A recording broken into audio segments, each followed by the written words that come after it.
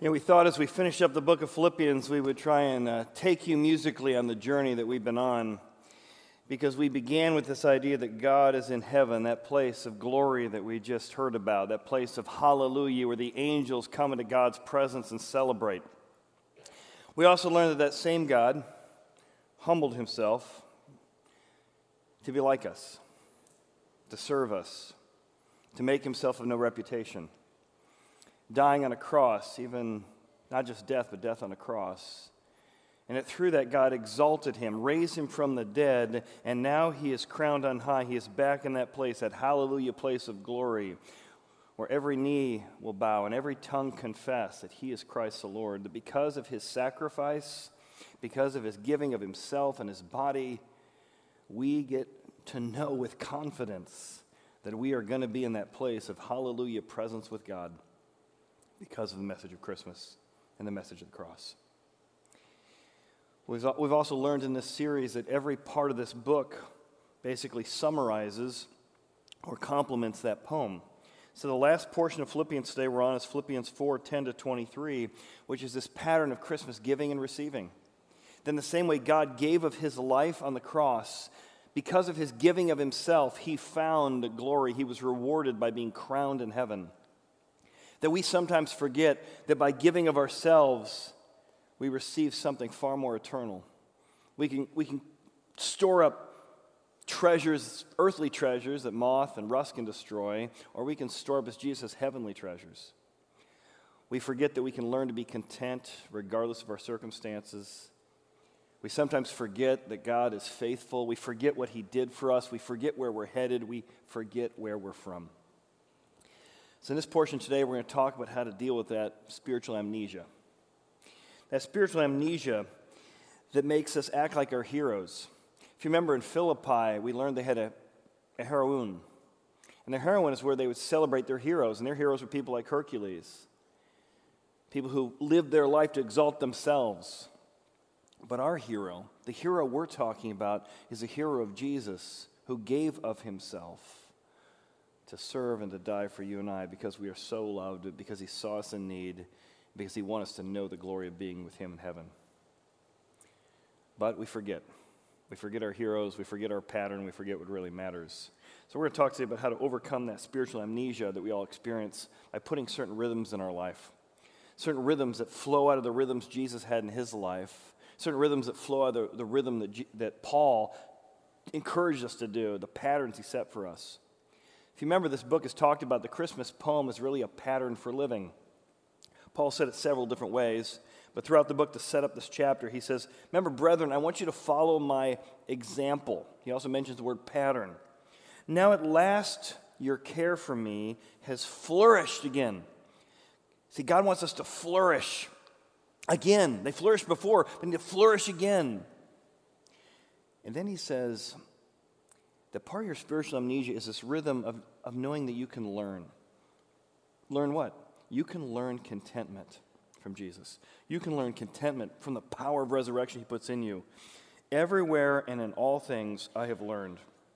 So there are ways to learn, not to have spiritual amnesia. There's ways to learn what really matters. There's ways to learn the priorities of heaven by setting up 3 rhythms in our life. Well, this first one sets up this idea of what we can learn. It's the first rhythm. Learn to be content by depending on Christ's strength within me rather than the circumstances around me. I mean, if we're honest, how many of us find our joy or happiness based on the circumstances around us? I do.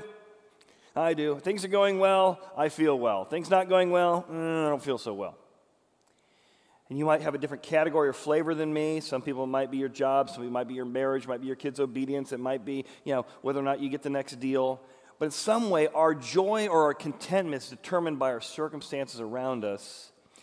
And Paul's saying you can learn a rhythm that your contentment comes from Christ's strength within you. Look how he says it. But I rejoice in the Lord greatly that now at last your care for me has flourished again. Though you surely did care before, but you lacked opportunity. Now, not that I speak in regard to need, for I have learned. When I see that, I immediately go, okay, well, It's not something you either have or you don't. It's something you have to learn to get. I have learned in whatever state I am to be content. Whew. That sounds true. That sounds like the kind of thing I want to be true, but that is hard to live out. Can you be content whatever state you're in? Paul says he learned it. It didn't come naturally. He learned to do it. Then he says, I know something that lets me do it. I know how to be abased, and I know how to abound. Everywhere, there's whatever, everywhere, and in all things, here it is again, I have learned both to be full, I like being full, but also how to be hungry. Both to abound, I like abounding, and also to suffer need. I can do all things through Christ who strengthens me. Now, you always see this verse on the back of like somebody who's just, scored a touchdown or trying to win a game. But actually, the strength God gives you, the all things that Christ strengthens you for, is to learn how to be content in any situation. It's fine if he helps you score a football game, but the strength God gives you, the strength in you, is to teach you how to learn how to be content in any and every situation. Now, Paul has certainly done that. He's learned how to rejoice himself regardless of the circumstances. And this, I can do all things, I can learn contentment through Christ who strengthens me. The word strength here is a Greek word dunamo or dunamos. It's where we get the idea of dynamic or dynamite or duo. It's the explosive power that God wants to put the power of dynamite in you, that it can blow up the contentment that comes only from your circumstances. It can empower you or strengthen you or enable you to be content in any situation. Well, if that's true, I think a lot of times I'm not accessing that.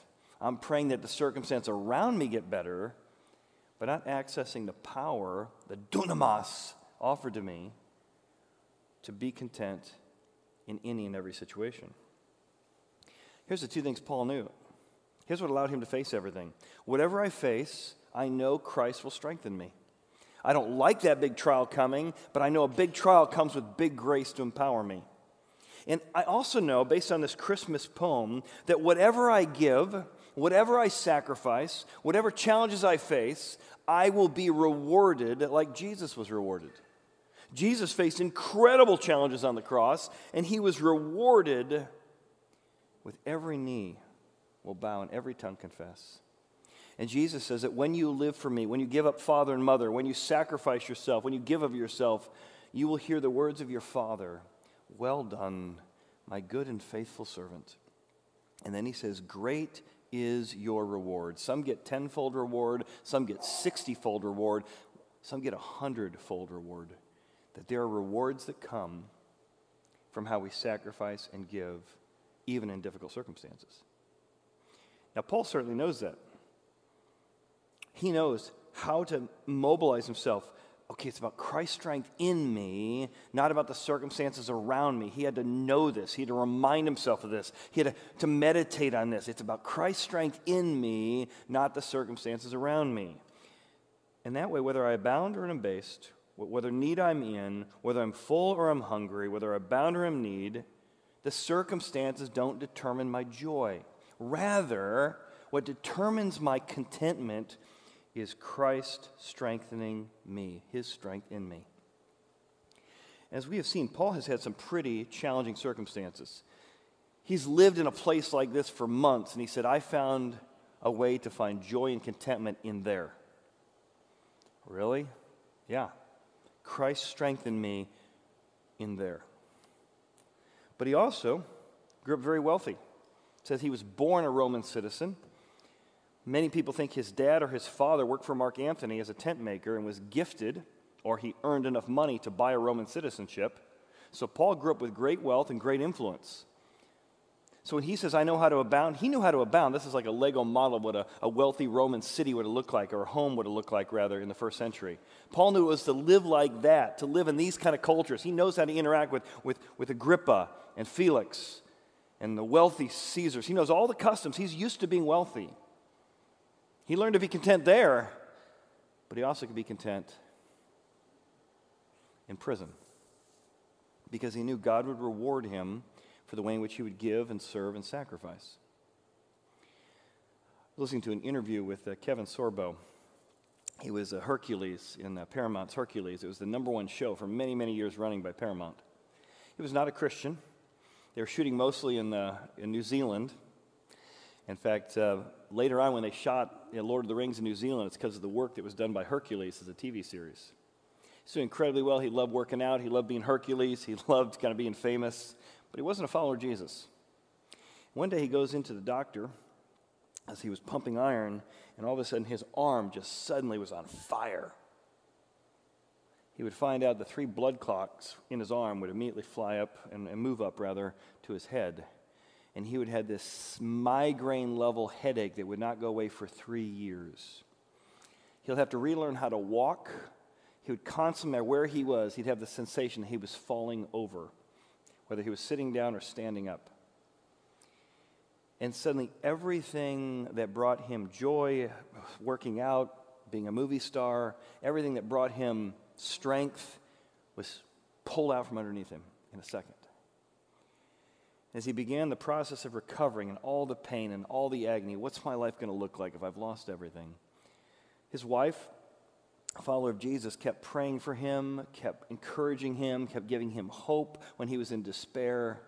It was during that process, the mighty Hercules, who couldn't even work out because it's so painful, couldn't even watch TV because it just made the migraines worse, had to look inward and find out what real meaning and real purpose came from. It was the joy and purpose of Jesus his wife had that he eventually became a follower of Jesus. And he wrote a book called True Strength. In the book True Strength, I think the subtitle is How Hercules Became a Mere Mortal and How Almost Dying Saved My Life. Paramount, the show was so popular, they kept shooting with him, but he couldn't do 10 to 12-hour days anymore, so he had to create this little butt seat he could sit on. So he looks like he's standing in the shots, but he's actually sitting because he couldn't keep balanced. And they did that for several more seasons, but he could only shoot for like an hour or 2 a day, and so they just worked in the close-ups of him, and his body double did the rest. And he said it was through that process he began to realize that his life wasn't his fame, it wasn't his muscles, it was actually something deeper. And he became a follower of Jesus. And he learned how to find the same kind of joy as a mere mortal who couldn't even stand up at some time as he did when he was the famous Hercules, the most popular TV show in the world. How about you? Are you accessing the dunamis of Jesus, the power to allow you to be content in any circumstance? Do you define your joy by what God has done in you or is available to you, or by your circumstances around you? That rhythm comes from Jesus. It empowers us. The second rhythm he mentions here is that we need to unlearn some things. We have to unlearn the culture's view of we flourish when we receive versus Christ's view that we flourish through giving. That giving brings flourishing, not receiving. I rejoiced with you in the Lord greatly. At last your care for me has flourished again. Now notice the word flourish, and notice again, there's this resurrection idea. It just keeps coming back to flourish, to be revived again. Now you've had opportunity before. It's not that you lacked it, but now this opportunity has come your way. And when it came, I got to see you living out this idea of giving of yourself the same way Jesus gave for you. Then he goes on, he says, nevertheless, you have done well in that you have shared with me in my distress. You saw my needs, and you partnered with me with those needs. Now you Philippians know that in the very beginning of the gospel, when I departed from Macedonia, no church shared with me concerning giving and receiving, but you alone. Now look at that. This is just startling to me. Paul has started church after church after church after church after church. He's giving of his life, sacrificing his life, encouraging people to come together. Let's help people learn what it means to know with Jesus. Invite a place where we can invite our friends. But no one of all the churches he started is giving financially at all. Except the Philippians, who just keep saying, we're going to give for our community to grow people and to reach our friends, because our friends in Philippi have a lot, but they don't know Jesus. But they also gave so he could start other environments to grow people spiritually and invite their friends. I mean, look at that. No church shared with me in giving and receiving, but you alone. And you think about Christianity through history, that prior to Christianity, one historian says that there is no trace of organized charitable giving anywhere in history prior to Christianity. That Christianity brought this new idea of how do we help and care and find out the best way to give. We'll receive in heaven our rewards, but let's give to people in need. And that was contrasted with what the Philippians would have grown up in Rome. One historian says that in Rome, no one gives anything to anyone if they can help it. Whew. Yet Paul and Lydia, remember the church started when he walked up to this little stream. Lydia, not a follower of Jesus, but interested in God. All of her friends, a seller of purple. That was a high-end commodity. Only royalty could buy purple. These high-end business leaders gathered together. They're introduced to Jesus through Paul. And Paul says, let's start a place here where people can grow, and let's create environments to invite our friends, because they were God-fearers. God-fearers were kind of like people who were checking out synagogue, and they wanted to create a church for both the God-fearers, people checking it out, and for those who were followers of Jesus. But what Paul and Lydia did here in this church, no other church did. They became generosity generators. They became a factory of thinking about how do we give and receive to create missional places to grow people and to reach people. And yet motivated in a unique way. And I think that gets into this third rhythm, because this third rhythm is so significant. This seems to be what the Philippians got from that Christmas poem that no one else got in those other churches, at least not up front. That we can relearn the resurrection motivation for giving. We don't give out of guilt or shame or duty or honor. Those are all good things to give for, the duty and honor. But actually what really motivates us is the resurrection of Jesus, that power in us. Look how he says it.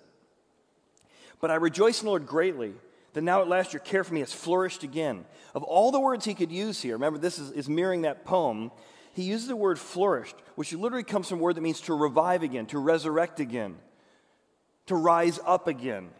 So he's saying to flourish again means to rise up again. This resurrection power comes up in you again. You keep tapping into this resurrection power that you get from Christ who strengthens you.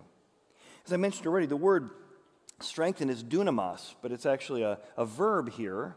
But he uses the same word dunamis when he's talking in Corinthians about your ability to give financially. He talks about growing in the grace of giving.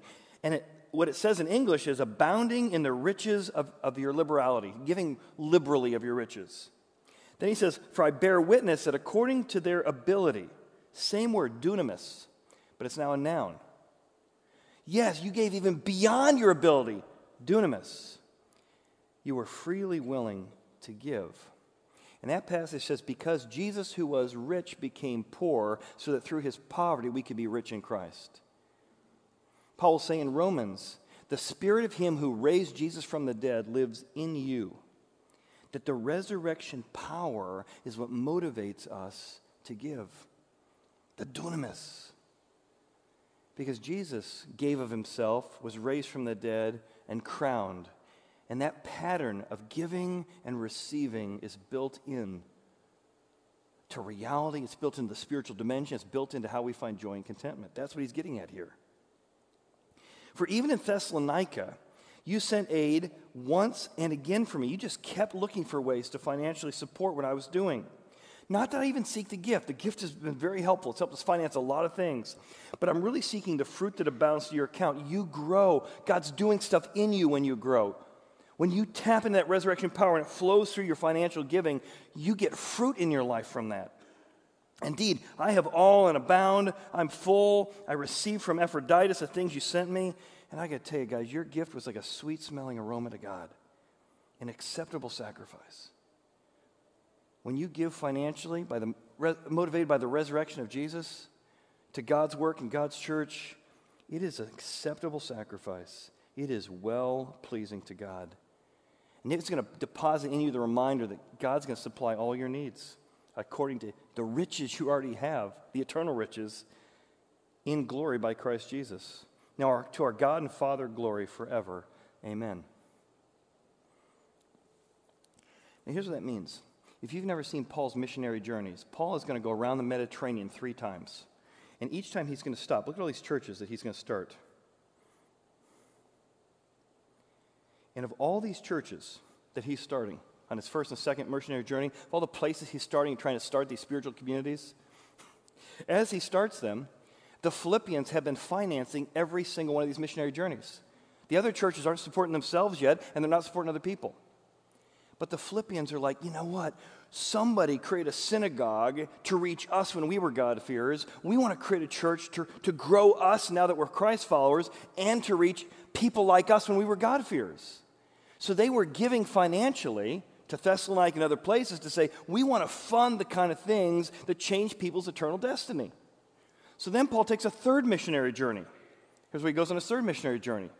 And again, I don't know why the other churches didn't give. Maybe they're like, I don't know if Paul needs it. He's not nagging about it all the time.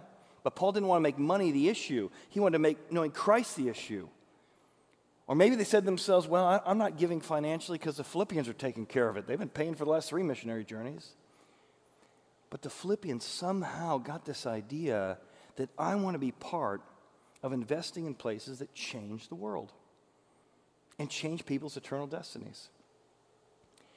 It's the same thing we're doing as a church.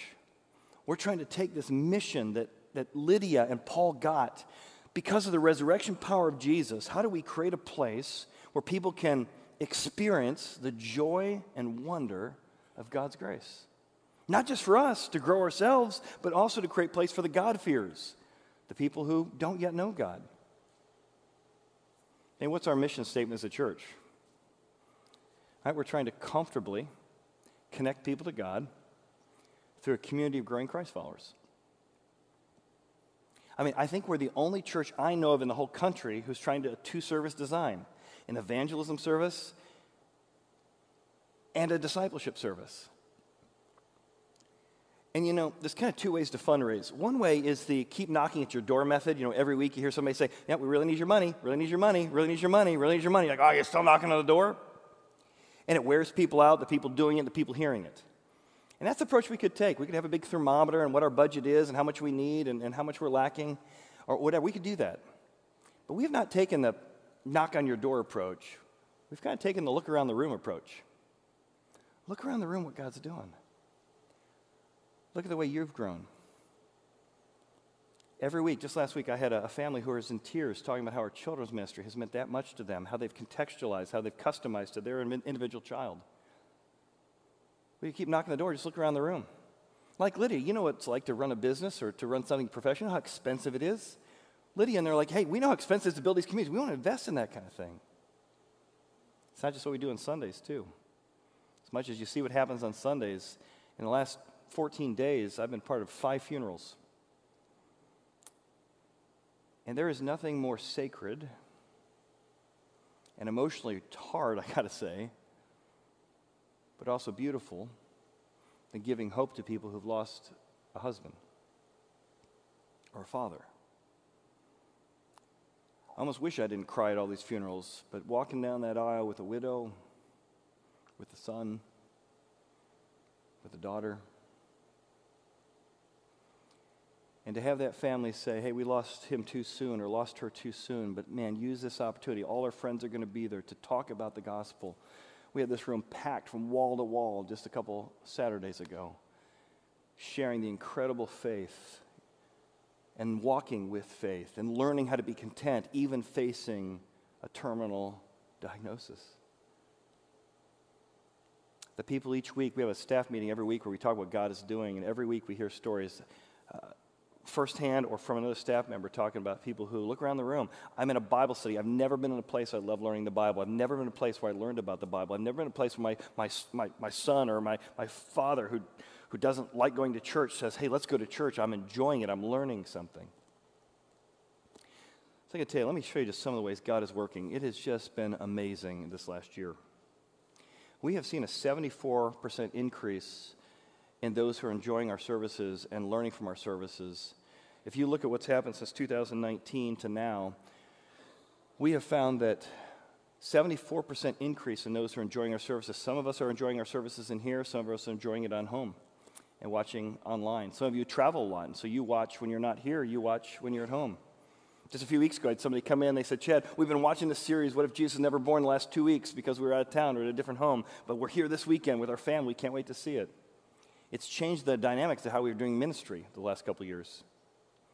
With that, we are finding that people are watching our services when they're not here in town on all these different platforms, some on TV, some on Facebook, some on mobile sites, websites, some on audios. And so trying to figure out how to invest our money, how do we keep up with all the different technologies we're doing that are serving our community and beyond? Man, I want to thank you for your giving. Thank you for the ways you've faithfully given to God's work. We started with like 40 givers when we started years ago. We now have over 600 families that give. And so we're trying to strategically figure out how to keep up with what God's doing and how to prepare things and how to create services that really are dynamic both for those who are watching from home and those who are watching from here. How do we create that experience for everybody? And let me tell you, it's been exciting and unique that we now have, all of our research shows that we have 2 people watching online or from home for every 1 person in the room. And that's across all services. That's somebody who's either watching live with us or somebody who is watching within the next 5 days. For every 1 person in the room, we actually have double right now watching our service, both at our equipping service and at our exploring service. So it's really got us to think about how do we meet our congregation's needs, whether they're here, whether they're there, whether you're sitting in your living room, whether you're sitting in our room. It's been pretty amazing. And beyond that, when we try to figure out how to spend our money, here's kind of where our money goes in a given year. Weekend services, 31%. Children's student ministries, that's 16%. If you look at our adult ministries and outreach, 15%. IT and communication, 6%. And this one may not shock you, but 17% for facilities is shocking. Most churches and parachurch organizations, that number is huge, sometimes over 40 or 50%. But because of the financial giving, 4-year pledges, 3-year pledges, 2-year pledges when we got in this building, because when we decided to put in camera equipment right before COVID, miraculous timing by God, the faithful giving of you, the way you've continued to faithfully give to our church, we have no debt on this building. So every time you give to the church, we're paying this facility, costly to run, but none of it goes to debt service because how incredible you have been. And I feel a lot like Paul saying, man, you guys have been so generous. There's not some foundation somewhere. There's not some endowment that pays for what we do. We do what we do because of your faithful giving. And part of your faithful giving means we have no debt service on the building. So every amount of money we do feeds into what we're trying to do every week, giving into people. And then 14% for administration to support it. And let me tell you kind of what's planned for next year, because it is very exciting. And it's not just your money giving, it's actually your time too. You think about our Horizon team. 14% of us are offering plate compensated like myself, right? Your giving goes to my salary and to other staff salary. But we're trying to equip the saints. So if you look at the amount of volunteers it takes to run a children's ministry, to greet people at your door, we have 86% of us who are volunteering every week. That's how we get what's done around here. And as we're praying about this year, I hope you'll, like the Philippians, pray about what God would call you to do at the end of the year, because we kind of take the end of the year as a chance to say, hey, what's God discerning that we should do, and how do we strategically put those resources into the endeavors that the elders and exec board have been praying about. Let me tell you a couple of those, because it's really exciting. Starting in January, we're going to give you an insert, and it's going to give you kind of 4 months of where we're headed, where we're going, and what's planned. And in that, we've got some incredible series planned for next year. After we finish Philippians, we're going to do a series on 2 Kings. So 2 Kings, we've got these gigantic chess pieces. We're going to go through 2 Kings. We're going to study the life of Elisha. He did the most miracles of anyone in the Bible except Jesus. And we're going to learn what it looks like for God to be our first king, not our second king in our life. If you're inviting friends to our exploring service, the Live and Learn series based on Proverbs, we're going to have interviews, video interviews we have on Tony Dungy, Paralympian, Sean Johnson, an Olympian, Jonathan Kane, writer for Journey's song Don't Stop Believin', and they're going to talk about how they came to faith in Jesus. So if you want an excuse to invite somebody to our 11 o'clock service, that Live and Learn service is going to be perfect for that. Then we're doing a whole series on science. We're interviewing science in our congregation. I've talked to doctors in our congregation. We're preparing for a way to show how science points its way to Jesus in a series called Down to a Science. We also are going to have incredible interviews next year. In fact, I'll give you a couple of them. Chad Williams, rather. You know he's got to be tough because his name's Chad. He is a Navy SEAL, and I'm going to be interviewing him at all 3 services, and he's going to talk about how the book of 2 Kings brought him to Christ as a Navy SEAL. It's going to be an incredible interview, all 3 services. David Nasser practiced Islam for many, many years, and he's going to talk about his journey from Islam to Christianity, all 3 services. Great series to invite people to, talk about different religions and the grace and the uniqueness of Christianity. We're bringing in Shanti Feldhahn. She's a Harvard-trained researcher, specializes in marriage and family. She's going to teach us the research behind how women think and how men think. We're going to do marriage seminars on how to understand each other, and she and her husband are going to do that workshop together. These are just a few of the pieces of what we're planning to do for next year because, again, thank you for your giving. It's allowing us to create environments like Lydia and Paul did. How do we grow ourselves, and how do we also create environments that uniquely reach people for Christ? That's why I love what Paul says here. Paul says, here's what I want you to do in conclusion to this book. I want you to create a rhythm in your life of giving and receiving to Christ's bride, the church, to these communities that are designed to change people's destinies by introducing them to Christ. So give to Christ's bride and give to Christ's priorities through Christ's power. Here's the piece I love. The thing sent from you, the financial giving you gave to the church, was a sweet-smelling aroma. Now that doesn't mean as much to us, but if you're Jewish and you walked into Tabernacle, you could always smell the sacrifices. And it usually smelled like a cookout because they were cooking lamb or they're cooking meat because they're giving sacrifices. So if you are a meat eater like me, you love the smell of a barbecue. And it's like, oh, I'm starting to salivate thinking of that. Think of how a barbecue impacts you. And maybe if you're vegetarian, think of, I don't know, I just made some asparagus for my wife the other day, a little lemon pepper and lemons and the smell or taste of something that's not barbecue.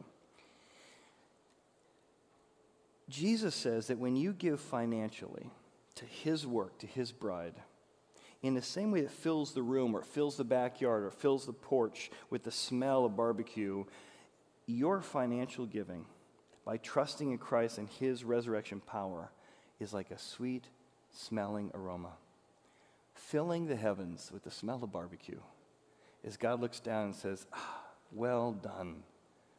You're getting what it means to live out the resurrection power of Jesus. An acceptable sacrifice. You're learning how to be content because you're trusting in my power.